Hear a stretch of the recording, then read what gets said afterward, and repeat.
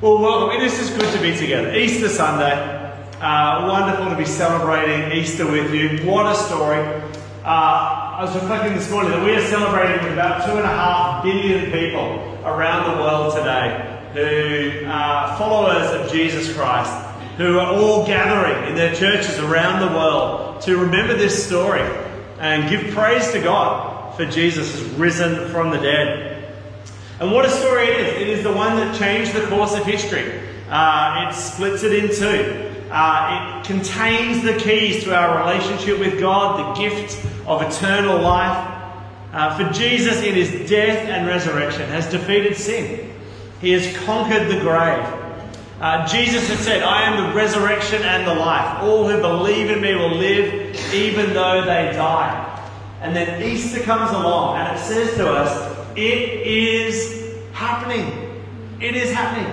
The things that Jesus promised are coming to pass. In his life, Jesus had told his disciples that he would die and then rise to life again.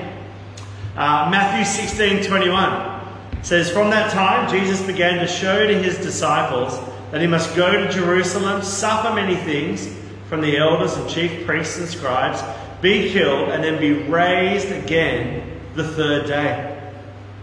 While his disciples thought this was a terrible idea, they try and talk him out of going to Jerusalem, or they try and encourage him to be a different kind of king. Jesus has made up his mind that this is the course for his life. And so he heads to Jerusalem and he accepts his fate of dying on a cross. But this promise of rising again was well known enough amongst the religious leaders and Pilate, the Roman governor, that they sealed the tomb so that no one could steal the body of Jesus in Jerusalem. They'd clearly seen enough of him to know he was leading a powerful movement, and they clearly believed that killing him would nip this movement in the bud. There could be no claim of the resurrection if the tomb was sealed and guarded, produced the body, and this movement was over. But we're told, are we not, Mark 16:5-6, that 3 days after Jesus was crucified, his disciples approached the tomb. We read, they entered the tomb. They saw a young man dressed in a white robe sitting on the right side, and they were alarmed.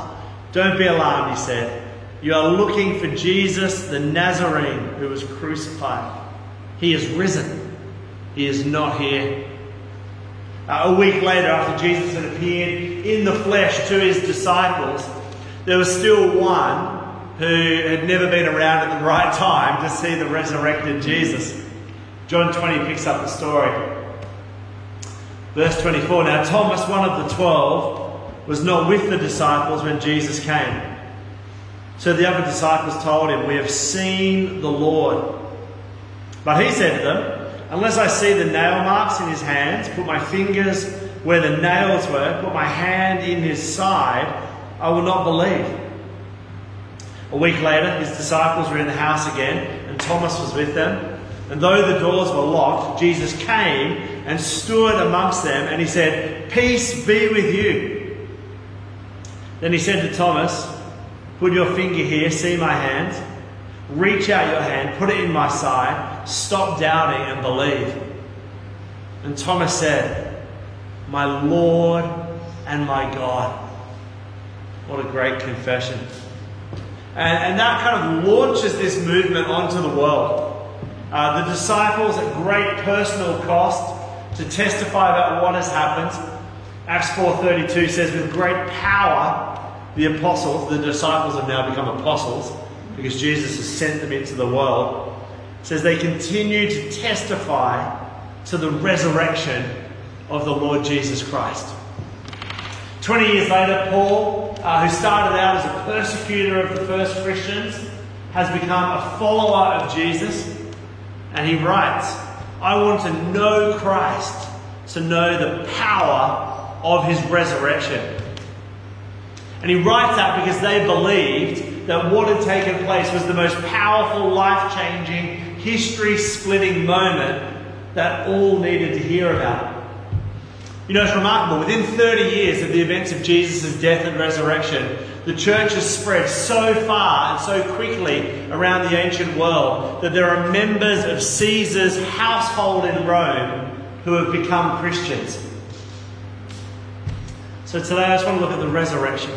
There's amazing good news from three viewpoints: the historical, the theological, and the personal. Or to put it another way, could it have happened? What does it mean? And how does it change lives? So firstly, the historical perspective. Could it have happened? One question we ask when we try and determine the truthfulness of a claim is what explanation best fits the evidence. I remember a couple of years ago when we had an apartment in Manly. I came home one afternoon and the walls had been drawn on with texture all up and down the hallway. And my daughter Hope, who at the time was about 3, was quick to tell me that she had not done this, which was an amazing revelation because our son Luca was still a baby and Victoria definitely prefers craft to art. The next clue was that Hope's hands were covered in the colour of the textures. And being the super snoop that I am, I put those clues together. And under the duress of being tickled, she admitted that it had been her all along.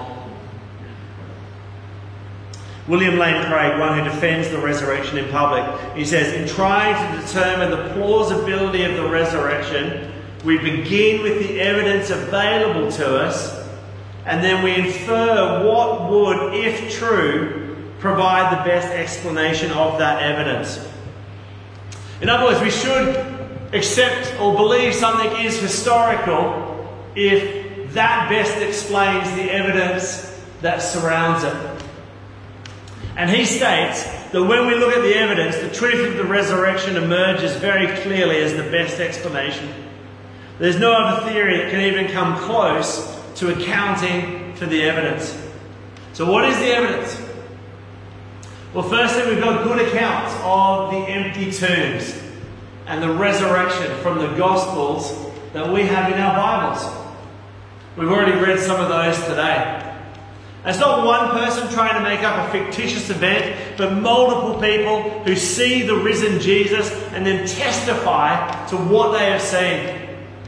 And they don't take it to some obscure place and start talking about it there, but they began preaching about it 40 days after the event, with the coming of Pentecost and the empowering of the Holy Spirit in the very city in which the events of his crucifixion and rising from the dead had occurred.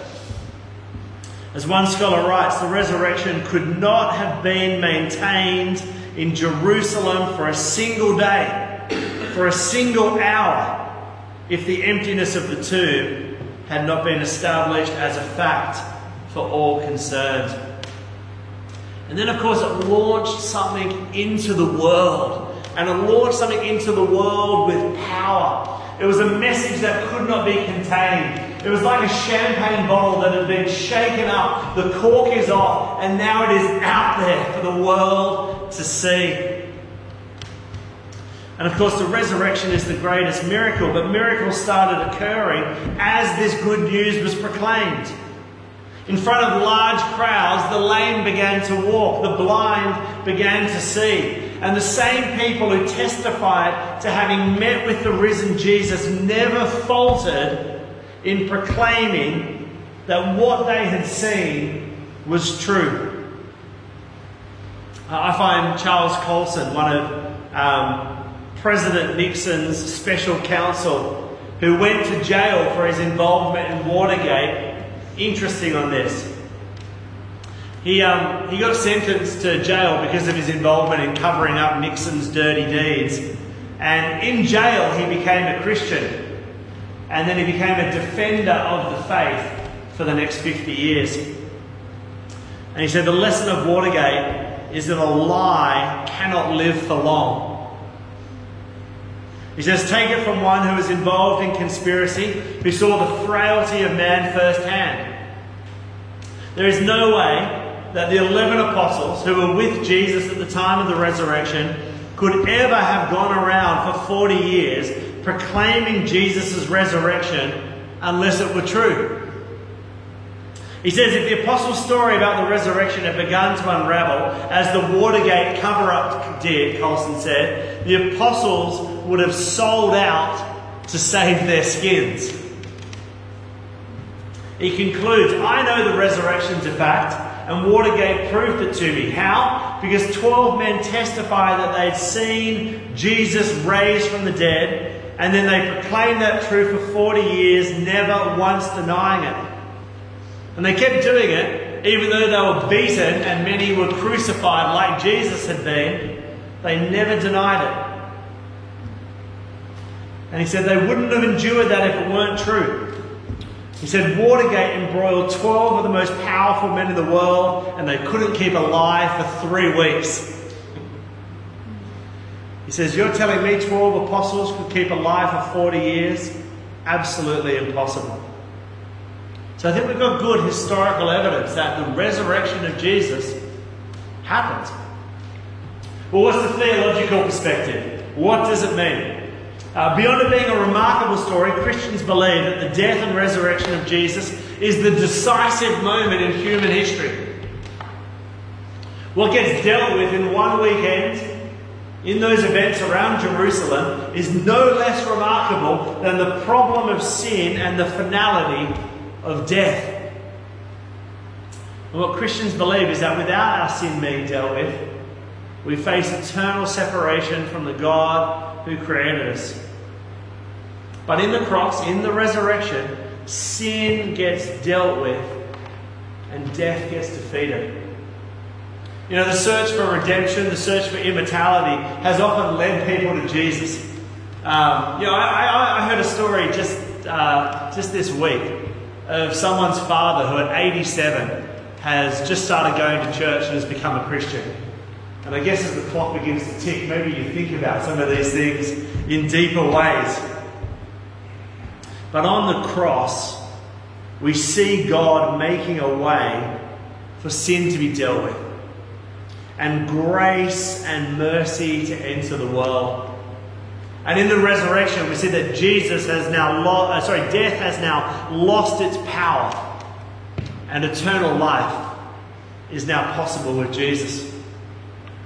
Leslie Newbigin, the missionary to India, puts it this way. He says, the resurrection is the revelation that Jesus, who died on the cross, is indeed King, conqueror of death and sin, Lord and Saviour of all. The resurrection is not the reversal of a defeat, but it is the proclamation of a victory. And that's important, because Easter is not saying this is about a defeated king who makes a great comeback. It is saying that what Jesus did on the cross in laying down his life is the very thing that has brought us peace with God. And that in the resurrection, it means that that victory is now assured. And you know, on the cross, all the evil of the world, all the brokenness, all of the wrong in the world threw its weight at Jesus on Good Friday. But it could not hold him down. The sting of death is removed for all who trust in Jesus.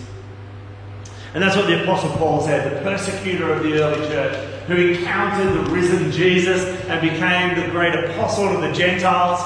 That's you and me.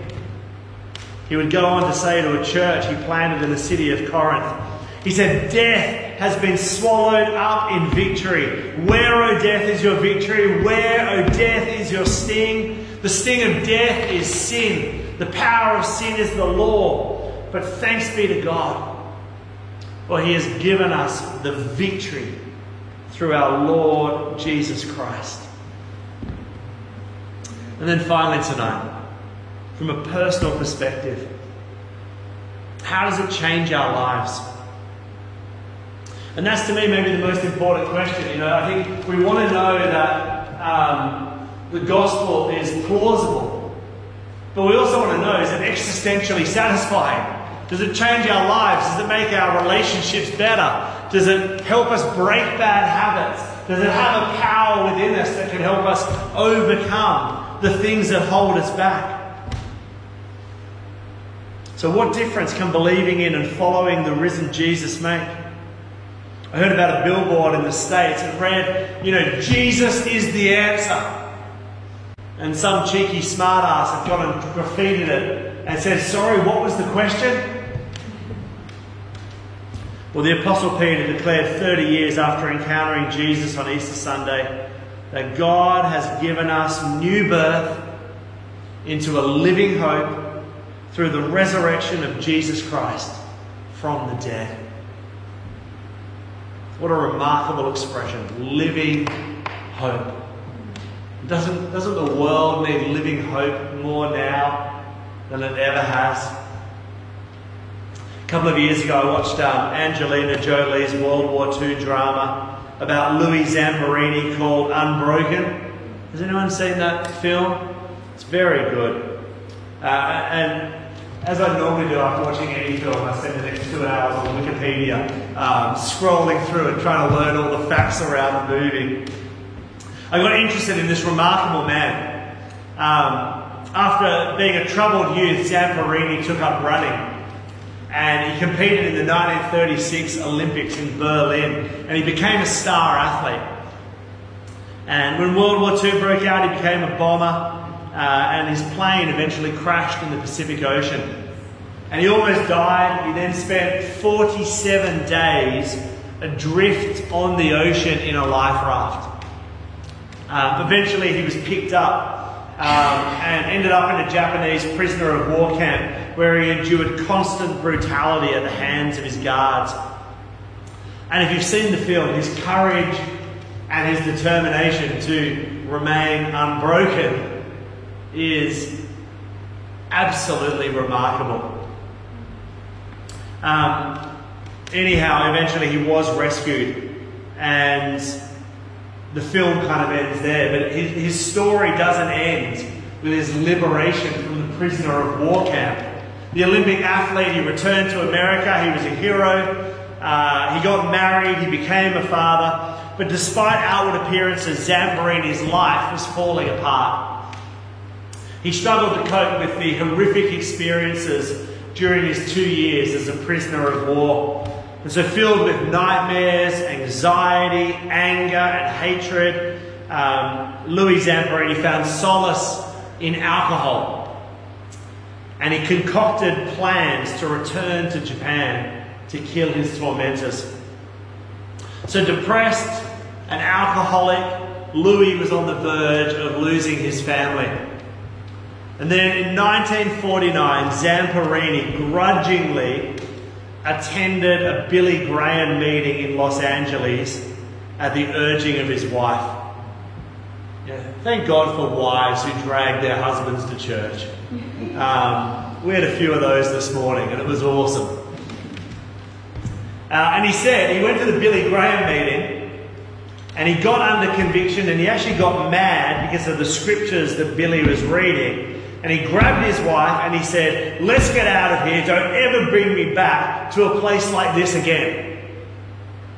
Now, she must have been persuasive because somehow she got Louis to come the next night and then to come the next night. And then after hearing about the death and resurrection of Jesus, the message of forgiveness, Zamperini finally gave his life to Jesus and he was saved. He received, in the words of the Apostle Peter, new birth into a living hope through the resurrection of Jesus Christ from the dead. Zamperini's natural birth had given him troubled youth, the horrors of being a prisoner of war, anger, depression, addiction. But new birth as a Christian gave him living hope. The downward spiral of his life was over. Apparently the nightmares stopped. He poured his drinks down the drain. The night he was saved, and he was born again. And one of the most remarkable things about Zamperini was how he then lived out his new life. He started a camp for troubled youth where he helped boys not unlike himself who'd had difficult upbringings. And amazingly, after his conversion, Zamperini's desire for vengeance left him completely. He forgave his captors, and later he met with many of them, greeting them warmly, sharing with them the good news of Jesus Christ. In 1952, he was able to speak at the Sugamo prison, which was filled with 850 war criminals. He said he looked out and he saw them coming down the aisle, and of course he recognised each of them vividly. And he said, I didn't even think of my reaction. I jumped off the stage, ran down and threw my arms around them. They withdrew from me. They couldn't understand the forgiveness. And he says, we went in the room, and there, of course, I continued to share about Jesus, and all but one of them became followers of Jesus.